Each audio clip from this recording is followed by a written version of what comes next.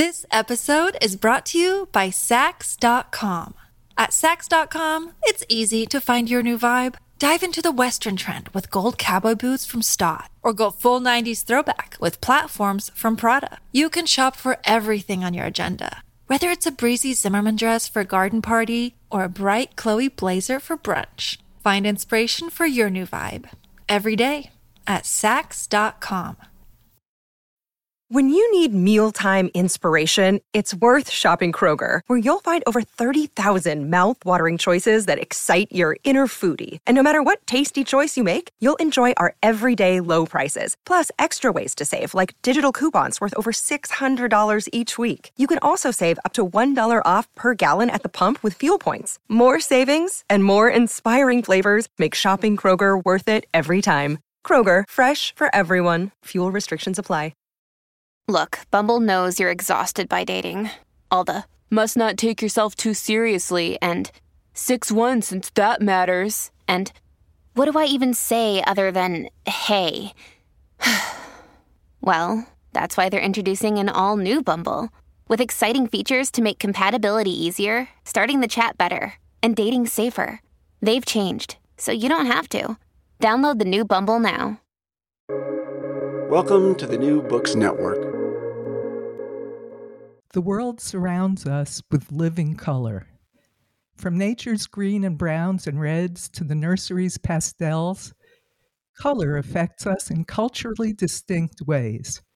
Today's guest has written a book about one color in a cultural context, blue, and its deep significance in Judaism.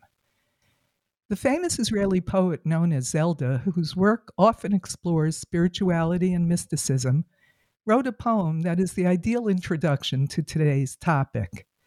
The poem, called Blue Pomegranate, begins with this couplet. A blue pomegranate is he who hides in his heart his fire, the tear of his secret, the word that burns his mouth, the sigh of his soul. Welcome to the Van Leer Institute series on ideas. I'm Renee Garfinkel, your host. I'm delighted to be speaking with Gadi Sagiv today about his beautiful new book, Jewish Blues, A History of a Color in Judaism. Gadi Sagiv is Associate Professor at the Department of History and Philosophy and Judaic Studies, the Open University of Israel. Among his earlier works is the book Hasidism, A New History, of which he was one of the co-authors. Gadi Sagiv, welcome to the podcast. Thank you. Very happy to be here, and thanks for inviting me. Let's start from the very beginning. What is the origin of the significance of the color blue in Judaism? How did it start? Well, the origin of blue in Judaism seems to be in the Hebrew Bible. The Jews are requested to use not exactly blue, but some material termed tchelet, which is associated with blue, to several commandments. Several of them, most of them are to be used in the temple and the tabernacle, but there is a personal commandment which Jews are requested to put a thread on their clothing. That's the Jewish origins, but as I show in the book, this was not a Jewish invention because this color was used, or similar color were used in other ancient cultures. But you began your study of the color blue, or techelet, not with the Bible, but with the 16th century. What was happening in the Jewish world at that time and in the world in general? Yes, I started it at some kind of background in antiquity, but my book the focus of my book is since the 16th century. The 16th century is actually what is called part of the early modern period in history, which is the age of discoveries, which is the beginning, the Renaissance, the European Renaissance, the scientific revolution began at that time, and also the discourse on colors increased during the 16th century, not in the context of Judaism, but more generally in, let's say, European context. And in Judaism, During the 16th century, there was also a very there were specific events, the expulsion from Spain and the emergence of the Jewish center, cultural and social center in Safed in the Ottoman Empire. And a focus of my book is how the Jewish, let's say, religious discourse during the 16th century increased with regard to this color blue. It was very emphasized in the in the Kabbalah, the Jewish mystical tradition.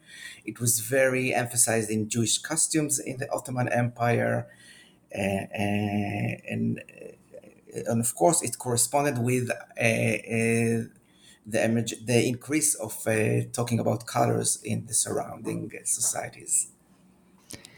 But by that time, by the time the renewed interest in it in the 16th century or thereabouts, early modern period, the use of the color in ritual clothing and fringes and the prayer shawl had already disappeared. When and why did the use fade between biblical times and early modern times? Yes, that's the connection between the Hebrew Bible and these 16th century developments. When Jews were requested to put a Jewish thread on their clothes, the rabbinic source of antiquity, the Tosefta and the Talmud requested that it would be made, that the bluish dye will be made from a secretion of a marine mollusk called the chilazon, which is in modern Hebrew it's termed as snail, but it's not the only possible translation. And this was actually the technique of making the Tyrian purple in antiquity by the Phoenicians and the Greeks and the Romans. It was a very prestigious dye made in antiquity, but as time during history, the knowledge of how to produce this dye was actually lost from various reasons, were restrictions by the rulers. Following the destruction of the temple, it was not used as much as it was used before. Jews actually lost the knowledge how to produce this color, and they continue to continue the Jewish ritual life without this color. It remained in the imagination. It did remain, and I show that in the book, that it even increased in the imagination. Color blue continued to be in mystical sources, but not in real lives. Only in the 19th century, it returned to the material, to Jewish material life. This specific mollusk-based bluish dye. So tell us about what the color blue or bluish meant in Jewish mysticism. I will not go into a comprehensive explanation of Jewish mysticism, but we can say that blue was, in a way, an object of contemplation. It was both a means to attain mystical experiences, and at the same time, the objective of those mystical experiences, the result, the experience itself. But blue also had not a mystical role, it also had a magical role. We know that blue in Mediterranean cultures is used against the evil eye, is believed to be powerful against the evil eye, and this notion also entered mysticism. It became a color that is both an object of contemplation and at the same time it is an object that can protect the believer. It's very useful to possess objects with a blue color because they protect the believer. Within the system of elements of powers of, let's say, a gradation of Jewish mysticism, of Kabbalah, of the Sfirot, blue is mostly associated with the lowest Sefirah Malchut or Shechina, which is the connection between the earthly realm and the divine realm. It is the connection for people to attain higher experiences, and it both protects the believers here on earth. So there is a relationship between tchelet, the meaning of blue or bluish in Judaism, and the chamsa, the ubiquitous Middle Eastern hand, which is a symbol of an amulet against an evil eye, and is often, if not always, blue. Are you saying that Yeah, there's a relationship between the two? yes, I said. I think there's. I argue that there's a relation.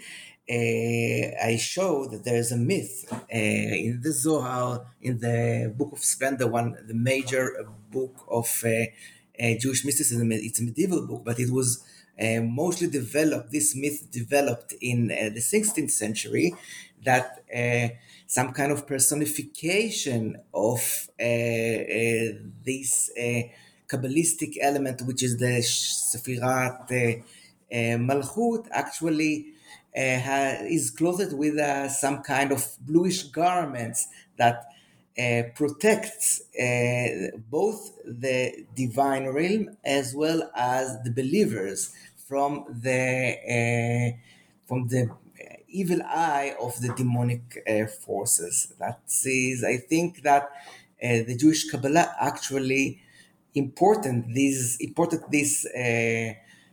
popular beliefs about, like the Hamsa, about the blue and the evil eye, and made it some kind of let's say dominant or mystical belief in Judaism, in the Kabbalah. And the biblical, you mentioned that blue is something to meditate on. It's actually a biblical commandment to meditate on the blue in the fringes of the prayer shawl. And in your book, you talk about that is in relationship to a later idea, a recommendation to meditate on blue in a candle flame.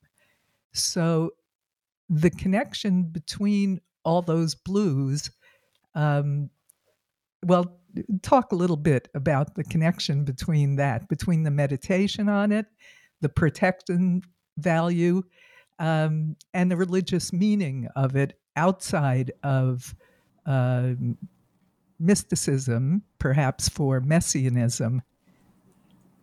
Okay, no, in the book, I presented several examples of meditating on blue and the positive results it has on the believer. For example, contemplating on the candle flame, a person can see specifically in the bluish flame, the bluish color in the flame, can connect the believer to those upper realms, putting on contemplating on the bluish thread on the tzitzit, on this fringe, can actually protect the person who does so. And even and when a person contemplates on these bluish objects, let's say, or phenomena on earth, can bring him to elevate himself to a mystical experience that actually can bring him to kind of personal redemption, and even contribute to a more general messianic redemption. And the messianic aspect is also comes with the entire renewal of the usage of this blue color. But I guess we'll get back to it later. In Right. the personal domain, every personal experience of elevation to the upper realms is a kind of let's say, a moment of redemption, personal messianism, let's say. When I read ideas of mysticism, I can't help but uh, understand them in part simply psychologically. It's a consequence of my training. And I was very interested to learn in the book that blue is also the color of contradiction or the inclusion of opposites. I think the phrase you use is the way the sea gathers water. That it's somehow blue is so comprehensive and inclusive that it can reconcile or include things that are apparently contradictory. Um, can you talk a little bit about that? Because it actually reminded me a little of some Zen Buddhist ideas. Uh, Yeah, yes, that's interesting, because blue is actually, when I wrote that blue is associated with the lowest divine power, the emanation, Shekhinah, the emanation, the emanation, Shekhinah, yes. the Shekhinah, the Malchut, as it's called. The Shekhinah itself has kind of dual role. It's on the one hand, it protects the Jews from, escorts them in their travels in the world, in their exile. But on the other hand, when Jews don't obey God, it is a way to punish them. So this dual action of protection and punishment exists also in the blue, and it's very visual. That Zohar says that this thread is, on the one hand, is a protecting, covering garment, but at the same time, it's look like something that in which you can hit the Jews to snap. It's kind of a tool that can punish a stick or even some kind of snapshot. This episode is brought to you by Sax.com. At Sax.com, it's easy to find your new vibe. Dive into the Western trend with gold cowboy boots from Stott, or go full 90s throwback with platforms from Prada. You can shop for everything on your agenda, whether it's a breezy Zimmermann dress for a garden party or a bright Chloe blazer for brunch. Find inspiration for your new vibe every day at Sax.com. Yeah. The idea that the same element, the same factor, the same aspect of the divine image and force is both protective and can be harmful. I think that's frequently the case with any sort of power, especially ones that are close to us, like fire, for example. Yes. Yes. Yes, this blue. The blue is a color of both fire and water, and fire is also good and can be good and bad, and the same as water can. It's the we cannot live without water, but water can drown us as well. It's both of them as are have dual roles of good and bad for people. And today we think about, well, that is, people in the West, think of blue as a calming color. It's considered to be tranquil psychologically, the visual blue, but of course, blue in music is sad if you play the blues. So, what's your understanding of the different emotional aspects of colors in different contexts? How does that And work? I think that color does not have an objective existence. It depends, and that is what I try to emphasize in my book. It depends on the specific social and cultural context in which it is used. Blue can be, of course, calming, and blue can be, for example, mysticism, an object of mystical contemplation, which can be very calming, but it also associated with color blue is very close to black, and this is a color of even mourning and death. For me, since I started to be interested by colors, I actually departed from these very definite opinions about specific colors. I think that every colors can arise positive and negative emotions in different times. I love blue very much, of course, but I know it can be. I now know that it can be a color that is very much associated with darkness and death at the same time. And so I don't have a clear answer about that. And blue, as a matter of fact, is considered to be very popular and calming in Western culture, but I don't think was so in other cultures.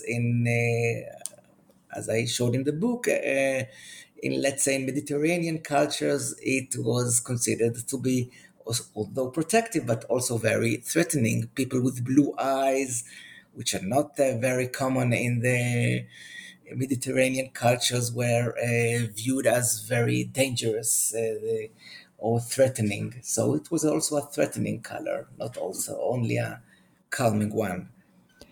So essentially, if I understand what you're saying, is cultures project meaning onto different colors in their language and in their cultural styles. You mentioned in the book that in the Ottoman Empire, only Muslims could wear green, for example. When we know Yes, more yes, recently how color in clothing was used to ostracize or mark different people, foreigners or other undesirables.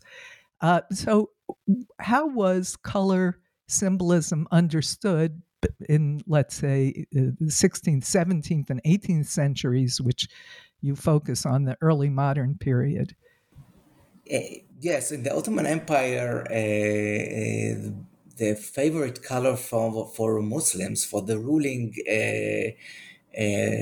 groups, were the bright colors.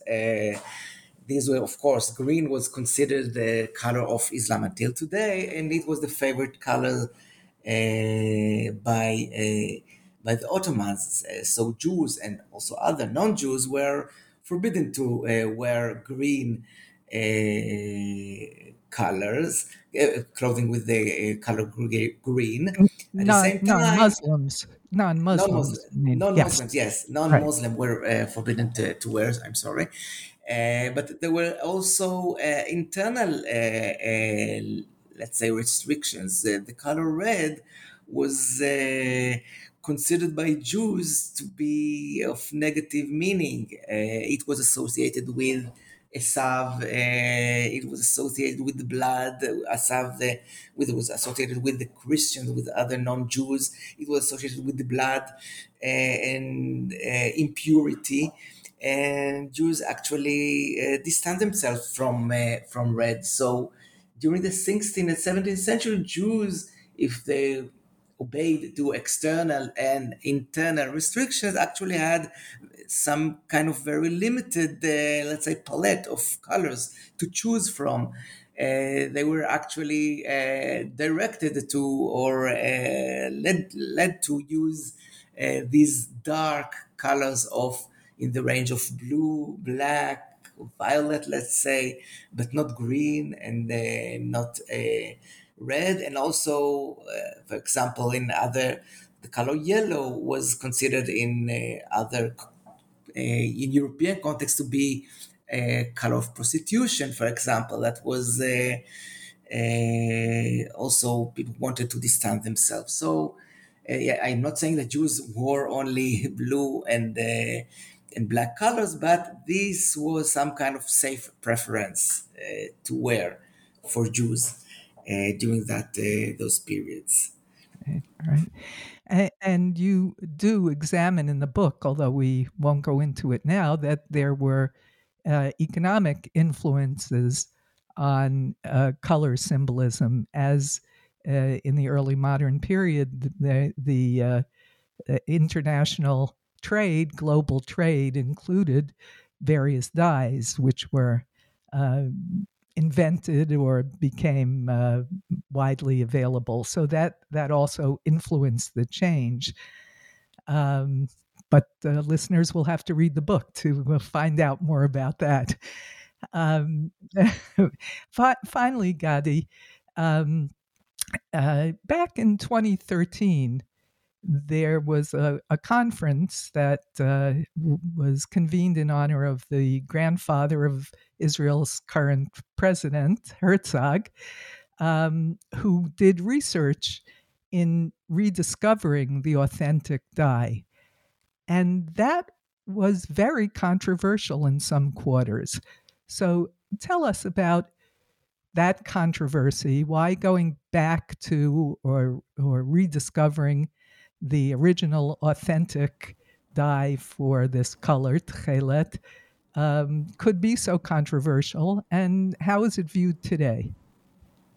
Well, as we said, Jews used to wear tchelet based on the so-called snail during in antiquity, but the knowledge of how to produce this dye was lost, and Jews avoided using or could not use this dye for centuries. And but at the end of the 19th century and during the 20th century, there was a new, let's say, movement of renewing this dye, and this caused a controversy in among Orthodox Judaism, because this seemingly renewal of an authentic commandment was actually breaking from the Orthodox tendency to avoid such kind of innovations, and this is the controversy. Some Jews wanted to be more authentic and return and restore the biblical past, but others objected to this notion of authentic Judaism, and wanted to keep Judaism as it was during the 18th and 19th century. That's actually the going back to renewing the ancient tradition was actually breaking from with the tradition of not having any innovations in the Jewish religions, in the Jewish halachic system. So that was the basic controversy. And there was also a smaller controversy about what should be the exact way to prepare this dye. But this conference actually was a celebration of the group of those who wanted to renew the uses of this biblical blue. And today there are various groups. I think the majority still avoids using this blue, but there's a significant minority who uses, particularly in Israel, but also abroad. It's quite an interesting philosophical, religious dilemma that you describe, because it's in effect, it seems like the perfect is the enemy of the good. That is, after many centuries, we're able to rediscover the original, the real thing. But then, even if it's authentic, it breaks with the tradition of all these centuries of Jewish practice. So it's, I guess, it was a question of authority. What is the authority? Is it tradition or is it fact? Would you say that was the question? Yes, that was one of the questions, whether the whole project of renewing the biblical dye introduced scientific arguments. And now there comes the question, who says how to prepare this biblical dye. Are these the scientists or the rabbis? So the introduction of science as an argument is actually a threat to certain so a tradition of relying on rabbis as and also there was a tradition of not using the dye. This is very paradoxical. What tradition should we prefer? The biblical tradition of using blue or the modern tradition of not using it? Here we have competing tradition. Here we have questions of science and religion, which we have questions of authority, rabbis or scientists or Orthodox Jews who are also scientists. Who's in charge here? I think it raises many questions. Who's in charge here? That's a very good question and for us to stop on. The book is Jewish Blues, A History of a Color in Judaism. Thanks so much for sharing your very beautiful book with us today, Gadi. Thank you very much. Enjoyed being here. And thanks to our researcher, Bela Pasikov.